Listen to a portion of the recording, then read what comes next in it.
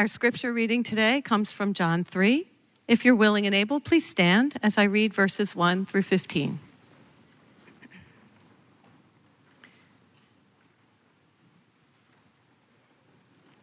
Now there was a man of the Pharisees named Nicodemus, a ruler of the Jews.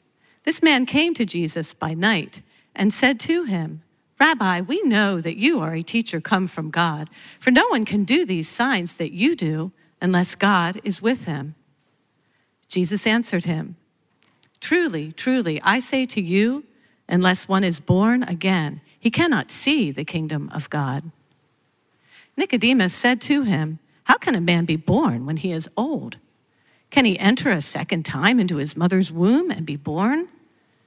Jesus answered, "Truly, truly, I say to you, unless one is born of water and the Spirit, he cannot enter the kingdom of God. That which is born of the flesh is flesh, and that which is born of the Spirit is spirit. Do not marvel that I said to you, you must be born again. The wind blows where it wishes, and you hear its sound, but you do not know where it comes from or where it goes. So it is with everyone who is born of the Spirit." Nicodemus said to him, "How can these things be?" Jesus answered him, "Are you the teacher of Israel, and yet you do not understand these things?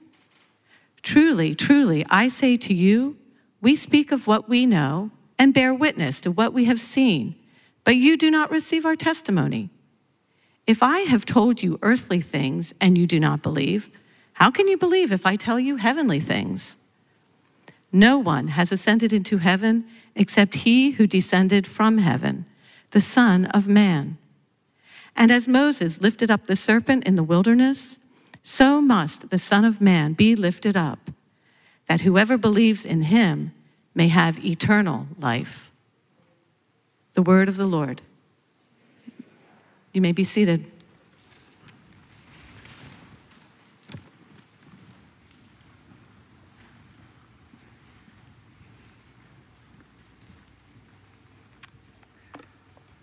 Well, I want to say hi to everyone here on campus. Great to have you here with us. Those of you watching online as well, wherever you're watching from in Orlando and around the world. I know that it's not just Orlando you're joining us from today, so I want to say hi to you. And if you're new with us, whether here on campus or online, I'm really glad that you're here. We are this next year looking at the life of Jesus and these encounters that people had with this man, this first century rabbi. This will be the focus of all that we're looking toward this next year, these encounters with Jesus. And today we actually begin a new series looking at these encounters and what we've called these unlikely followers. In the life of Jesus and the people that encountered him, it was not just one type of person that encountered Jesus. So we see religious skeptics that encountered Jesus. We see religious elites that encounter Jesus. We see the most vulnerable of society having an encounter with Jesus. And we see even the most powerful of society encounter Jesus. These unlikely followers that had these radical transformations and encounters with this first century rabbi. Our passage today that was just read details the encounter that Jesus had with this man named Nicodemus.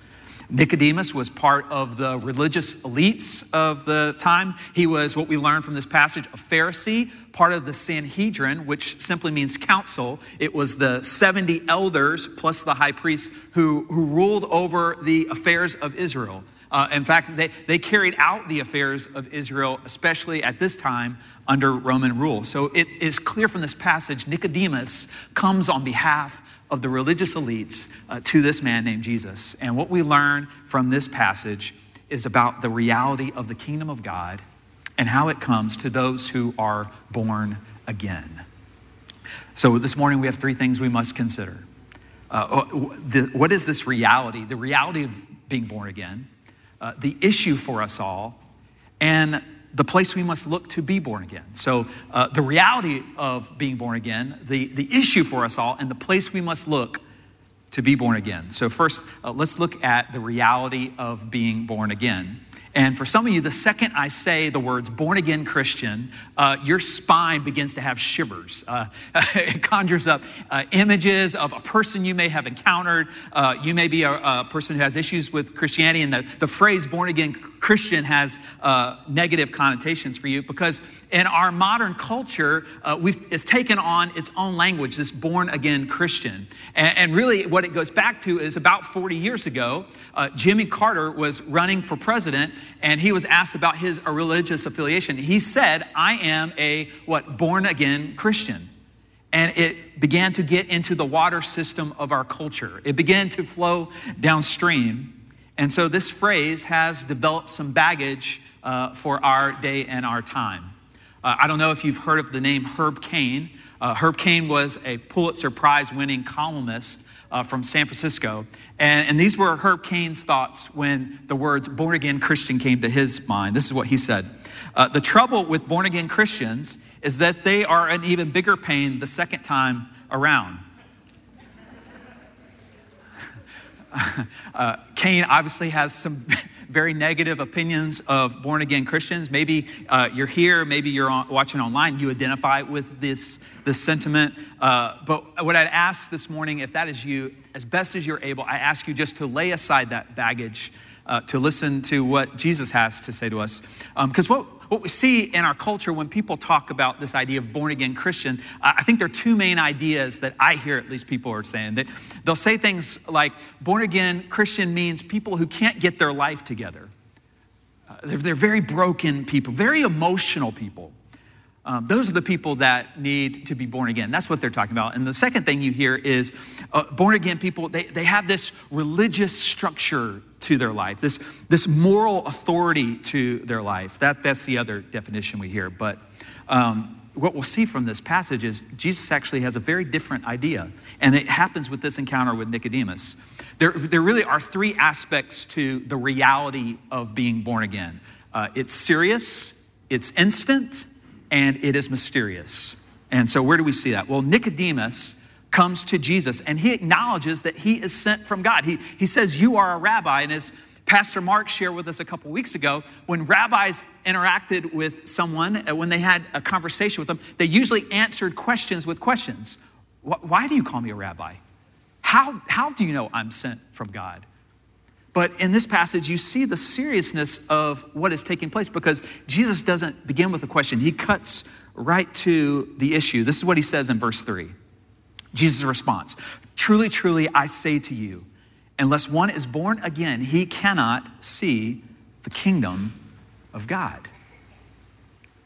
Jesus begins this conversation with Nicodemus by simply cutting to the chase. Notice the emphasis that Jesus used. He says, truly, truly. It's amen. And in this culture, in this time period, how you made an emphasis is you would use repetition. Truly, truly. Amen, amen. This is the reality of what he's saying. 3 times actually in this passage, Jesus uses that phrase, truly, truly. He's saying to Nicodemus, listen up. Pay attention. This could save your life. There's a seriousness to it. And what we have to see here is what Jesus is saying about being born again puts our modern understanding, our modern definition of being born again on its head. Notice who Nicodemus is. He's the spiritual elite. He's a scholar. He is very successful in his position. He is one of the elders of Israel. So a very rational person. I mean, he serves on the Jewish Supreme Court. We see someone here farthest thing from the accusation that they are overly emotional people. He's the farthest thing from a deeply broken person. But Jesus tells him, Nicodemus, you must be born again. Jesus is telling Nicodemus, despite your pedigree, despite your resume, despite all these accomplishments that you have missed the one thing that you need. Another place we see Jesus putting this modern idea of born again on its head is Nicodemus, you see in this passage, he begins to struggle with what Jesus is talking about, the reality of being born again. And this is what Jesus' response to him is later in verse 10. Jesus says this, are you the teacher of Israel, and yet you do not understand these things? Notice that Jesus refers to him as a teacher of Israel. It's very apparent that Nicodemus had a religious authority.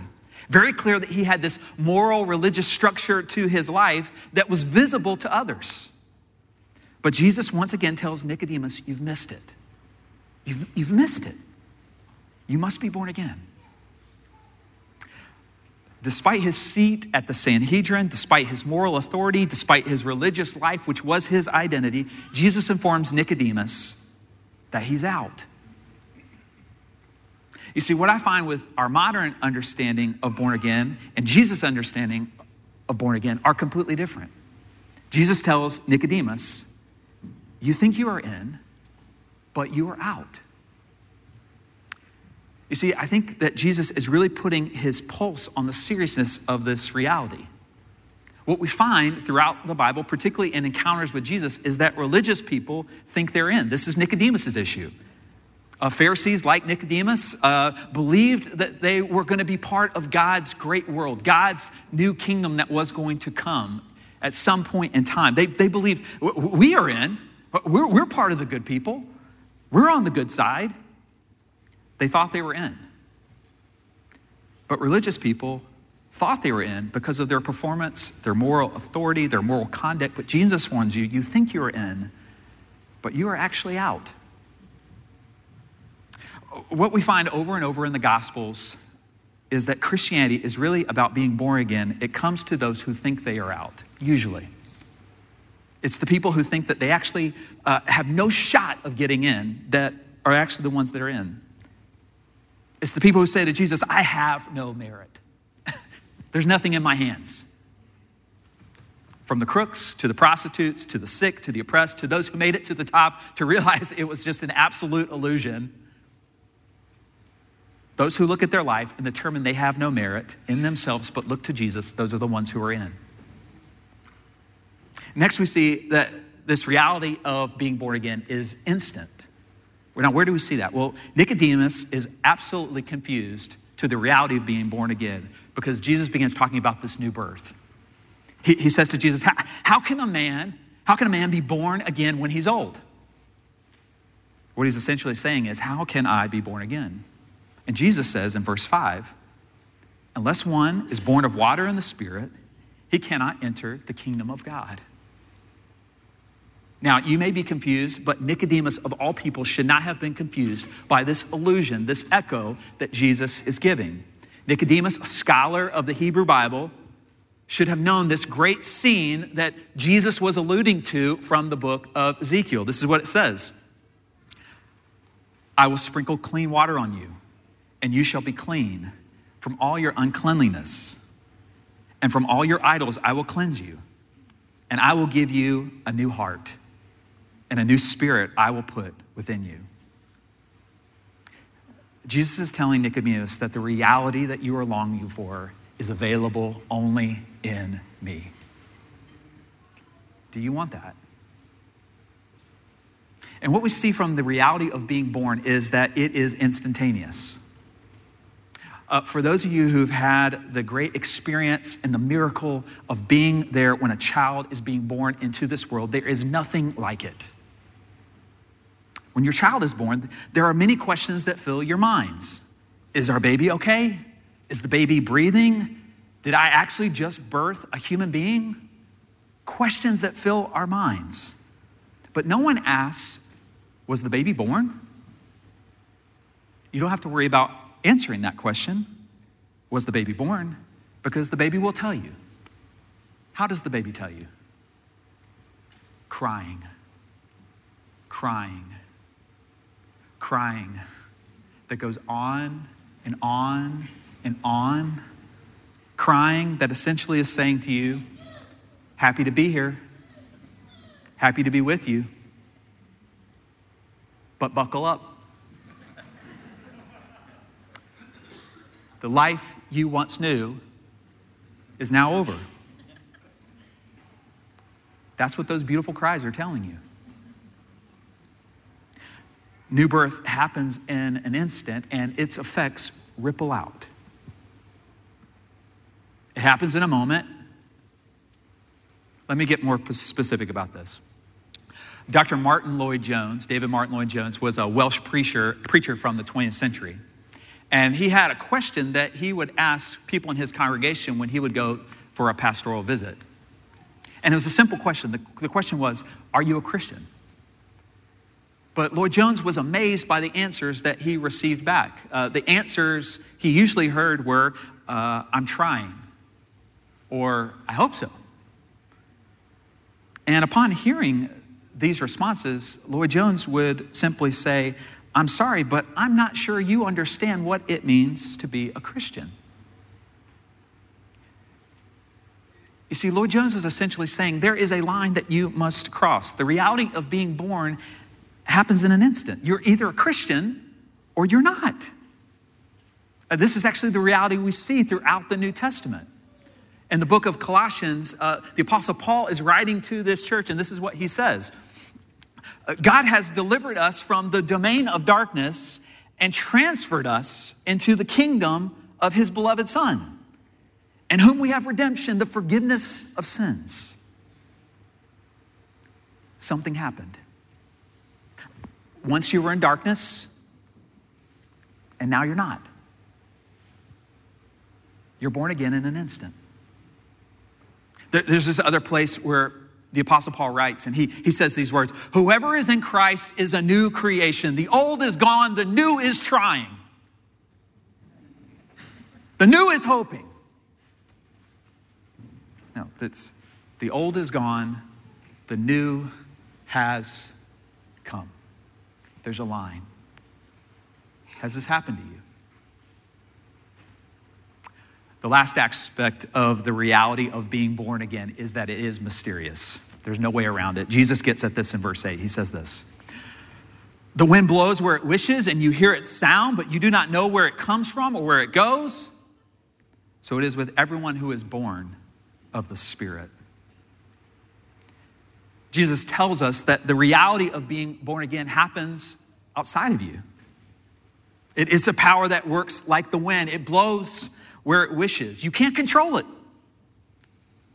Now, the second I say that, someone's probably thinking, oh okay, great. I don't have to do anything. I can just let God do everything. Well, yes, that is true. And no, that is not true. You see, in the previous verse, the very previous verse, Jesus pleads with Nicodemus. He says, you must be born again. You must be born again. Jesus is talking about Nicodemus's responsibility. And in the very end of this passage, verse 15, he says, you must believe in him. Is God responsible for us being born again, or are we responsible? The answer is yes. It's mysterious. And the sooner we get comfortable with not being able to solve all the realities of the Bible, and the sooner we're able to surrender our very small human capacity to God, whose hands are bigger than we could possibly imagine, the better we will be. I'll say it this way. When I was 15, I had such a firm grasp on life, on who I was, on who I was going to be, on reality, such wisdom, such insight, until I turned 25. When I could look back at my 15-year-old self and say, what a punk. You don't know anything about life. I know so much now that I'm 25. Until I was 35. You get where I'm going with this. Just wait 10 more years from wherever you are right now, and you will look back and say, I did not know as much as I thought I knew. Now extrapolate that to a being who is eternal. Being born again is mysterious. We have to surrender to this mystery that we struggle sometimes, frankly, to understand. Who is responsible for me being born again? Is it God or is it me? The answer is yes. Yes.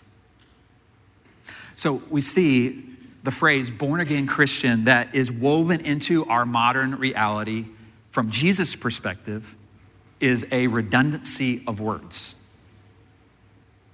Jesus says the only one who is a Christian is one who has been born again. The only people who are Christians are the people who have come to be born again. But how, despite the reality of being born again, despite Jesus' pleading with Nicodemus, how do we miss out? Well, that brings us to the second thing we must consider, and that is the issue for us all. In this passage, despite Nicodemus' social standing, despite his success, despite his religious acumen, Nicodemus struggles to understand the reality of being born again and how to find it. And sadly, his issue is our issue. We see this in this passage here. We see this actually in verse 9. Nicodemus says this, how can these things be? His response to Jesus, how can these things be? Jesus has explained to him the reality of being born again, but Nicodemus still doesn't get it. What happens for many of us is that we want spiritual direction to fit into our understanding, into our way of viewing the world, into what we think spiritual reality should look like. We want control. And what I find in my own life is the same predicament. Life will go better, I think, when all of my questions are answered exactly as how I think they should be answered. When I determine my future, when I am in control, or to use a more traditional image, when I am on the throne. And whether we are conscious of this or not, we live our lives, sadly, as the kings of our own domain, and we live by the phrase, I'm okay, and I know the way. A little over 10 years ago, I actually know about the exact date. It was the end of May of 2010. Rachel and I had just moved back to Houston, Texas after finishing seminary. And we were planning a family trip to go to a campground with Rachel's family. And Rachel, myself, Rachel's sister, and Rachel's sister's husband were in our car heading out to this campground. And the iPhone at this point had been out for 3 years, but Rachel and I had just purchased our very first iPhones a couple months before this. And so we're using this iPhone to navigate us where we needed to go. And at this time, if you remember back in these days, how amazing and impressed you were with the navigation of the iPhone, you would sit and you would talk to people and you would say, listen, that blue dot right there moving, that's us. Do you remember those days? Listen, that blue dot right there on the map, that is us. And we also lived in this season with the iPhone that we knew that it would take us where we needed to go. And so we were following our directions. We're driving along, and we noticed that the directions have taken us off the main road and on to a gravel dirt road, which we expected. We were heading to a campground. But we noticed that this gravel dirt road ultimately fed in and led to what looked like someone's gravel driveway. But we continued until we pulled up on this house with a farm. And there's no more road. The road ends at this person's house and this farm, but our iPhone directions, I kid you not, our iPhone directions are telling us to drive through this person's farm with these animals because there's a road on the other side that's going to take us to where we need to go. Now, in 2020, we have all experienced failed navigating experiences on our iPhones or other devices. We're used to it. But in 2010, we thought this device was infallible. I mean, it's telling you where to go. This is the only way.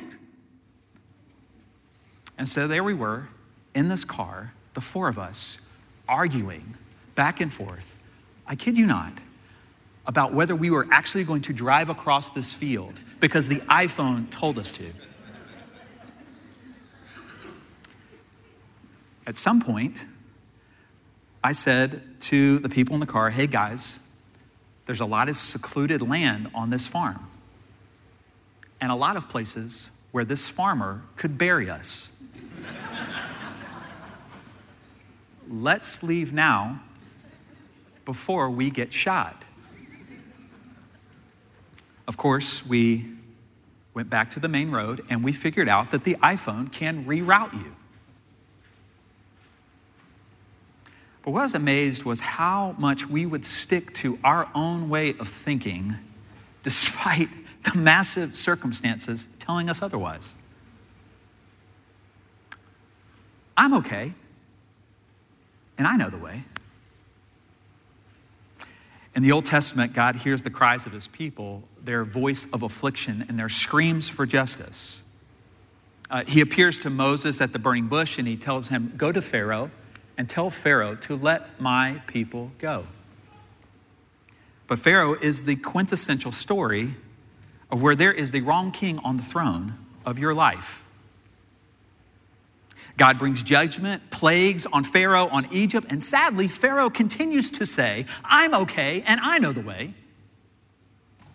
Pharaoh continues this refrain until it led him into the Red Sea after the Israelites, where he was led wrongly not to a farm field, but to the bottom of the sea.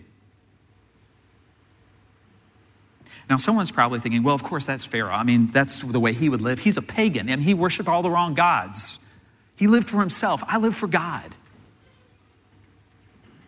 I know the way. Well, this brings us back to our passage in John. Jesus ends our section telling Nicodemus not about Pharaoh's issues of wanting his own way, but Israel's issues. It's not just the irreligious who have an issue, it is the religious. It's an issue for us all. You see, when Jesus begins to talk about the serpent in the wilderness in verse 14, he's referencing a scene in the wilderness where the people of Israel essentially said, I'm okay, and I know the way. This is what we read in Numbers 21. From Mount Or, they set out by the way to the Red Sea to go around the land of Edom, and the people became impatient on the way.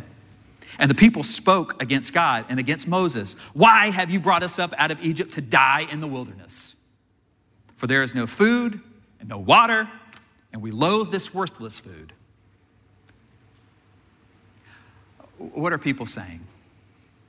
They're saying the same thing as Nicodemus when he said, how can these things be? How can these things be? Who is this God? Why is he doing this? What does he know? Why did he bring us here? Why did he allow this to happen? I'm okay, and I for sure know the way. The issue of Pharaoh and Nicodemus is the issue for us all.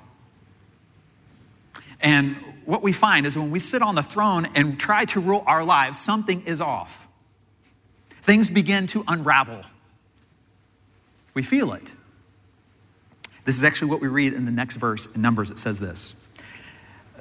Then the Lord sent fiery serpents among the people, and they bit the people so that many of Israel died. God sends snakes. I hate snakes. Frankly, more than I hate cats. He sends snakes as judgment for wanting to rule our own lives. Some people died and others were afflicted with the bite. You see, when we try to live life on our own terms, by our own understanding, longing for our own way, we will feel the pain in our body. We will feel the effects of living on our own terms. We'll be driven to excessive worry, fear, despair, darkness. We will feel the death working through our veins. This is what happens when we are the masters of our own universe. I'm okay. I'm okay. I know the way. We all know this. Even Hollywood director Woody Allen, the religious skeptic, knows the reality of poison in the veins. He knows the afflictions that come to those who say, I know the way. This is what Allen says. If you want to make God laugh, tell him about your plans. If you want to make God laugh, tell him about your plans. You see, the issue for us all is we believe we know the way. We want to be kings of our own lives, but we've been afflicted by our choices. We felt the poison. We feel our world unraveling. So the question is, if this is how we miss out on the reality, if this is the issue, how will we ever get this invitation that Jesus is offering Nicodemus? How will we ever be healed if we can feel the poison working in our veins? Well, the best thing for us to do is actually what these snake-bitten people did in Numbers. They came to the end of themselves. And they looked. They looked. Where did they look? Well, that's the final thing we must consider. The place we must look to be born again. In our story in Numbers, the people are crying out for healing, for God to save them. And he instructs Moses to build this bronze serpent, this bronze snake. And he tells anyone who's been afflicted, anyone who has sinned, anyone who has trusted in their own way and who wants to be saved, who wants to be healed, to look up at this bronze serpent in the wilderness. And what we see throughout the Bible is the experience of the people here is really the experience of all people. The reality of being born again is being saved by faith. They look up to how God will save them, how he will set them free. You see, this is the message of the Bible. God tells Moses, build the bronze serpent, and whoever looks up will be saved.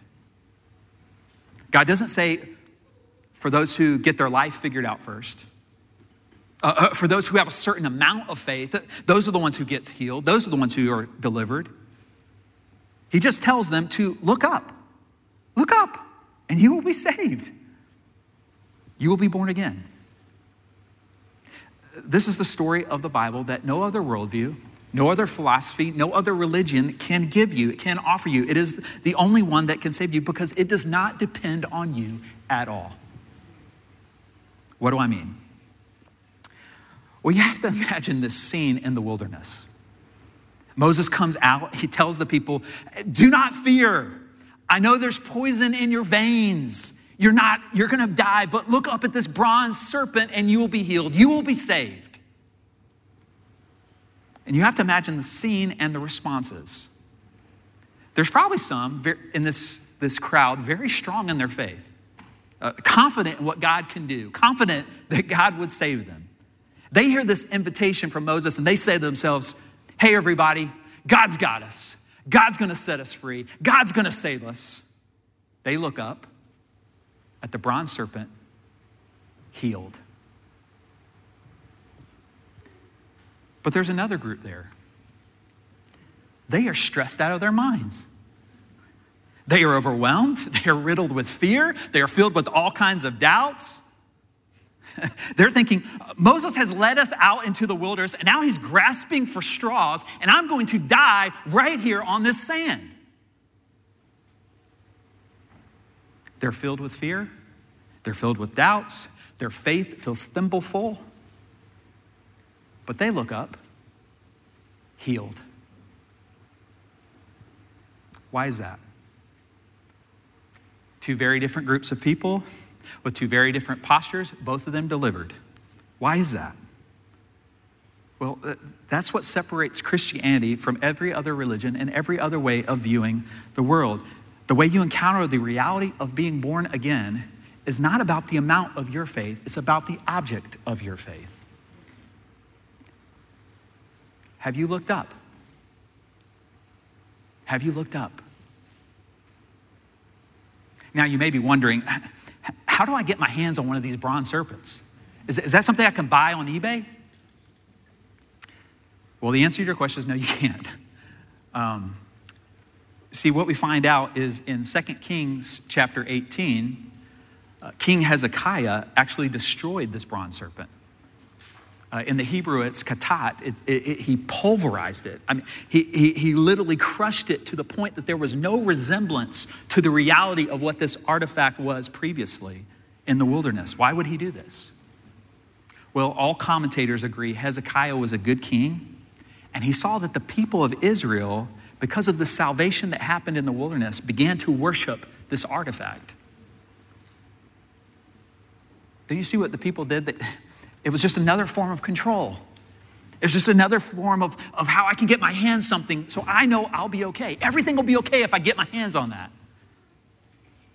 So Hezekiah pulverized it. He destroyed it. But the question remains for us, how will we ever be delivered if it is gone? Where will we look? Well, what Hezekiah knew, that Moses knew, is that this bronze serpent in the wilderness was just a type pointing to the true bronze serpent who would come, to whom everyone must look to. It's pointing to the ultimate bronze serpent that can save you. You see, this is what Jesus is getting at as he finished this conversation with Nicodemus. This is what we read in John. And as Moses lifted up the serpent in the wilderness, so must the Son of Man be lifted up, that whoever believes in him may have eternal life. Jesus tells us he must be lifted up. He's telling us about the place we must look if we want to be saved. If you want to experience the reality of being born again, we have to look up to him. You see, Jesus is the ultimate bronze serpent who was lifted up on the cross. He is the ultimate bronze serpent because he didn't just come to save you from physical death like Moses, but he came to save you from eternal death. You see, the cross that Jesus, he's talking about how on the cross, the poison that is in our veins, he took it upon himself. The poison that has caused us such affliction because we have desired and longed for our own way of doing things. Jesus said, on the cross, I have dealt with that. No matter the fears that you have this morning, no matter the doubts that you have this morning, no matter the past that you are carrying, no matter if your faith is thimbleful this morning, would you just look up and experience the reality of being born again? Do you see what he is saying? He's saying, I'm the one you must look to. I'm the only one who can save you. I'm the only one who can heal you. And when you look at me, when you believe in me, I will deliver you. Friends, the great news of Christianity is it's never about the amount of your faith. It's about the object of it. Where will we look? There is only one place to look. There's only one person who will set us free. And Jesus says, if you would come to him, he will heal you. He will deliver you. He will set you free. Now, the elephant in the room, the question that you may be asking at the end of this passage is, well, what happened to Nicodemus? What did he decide to do with this invitation? Well, we read later in the Gospel of John that Nicodemus cared for Jesus' body and covered him with spices as he was prepared for burial after his death. This was a way of honoring a special person in this culture. And so commentators agree that Nicodemus was born again. He looked up. He looked up. And he was saved. Have you? Let's pray.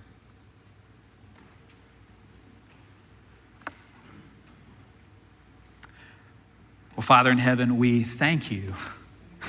We thank you. Our salvation is never, ever about the amount of our faith. Thank goodness. It's about the object. It's about the one who was lifted up, who took our sin upon himself. Holy Spirit, allow us to experience and enjoy the reality of being born again into the kingdom.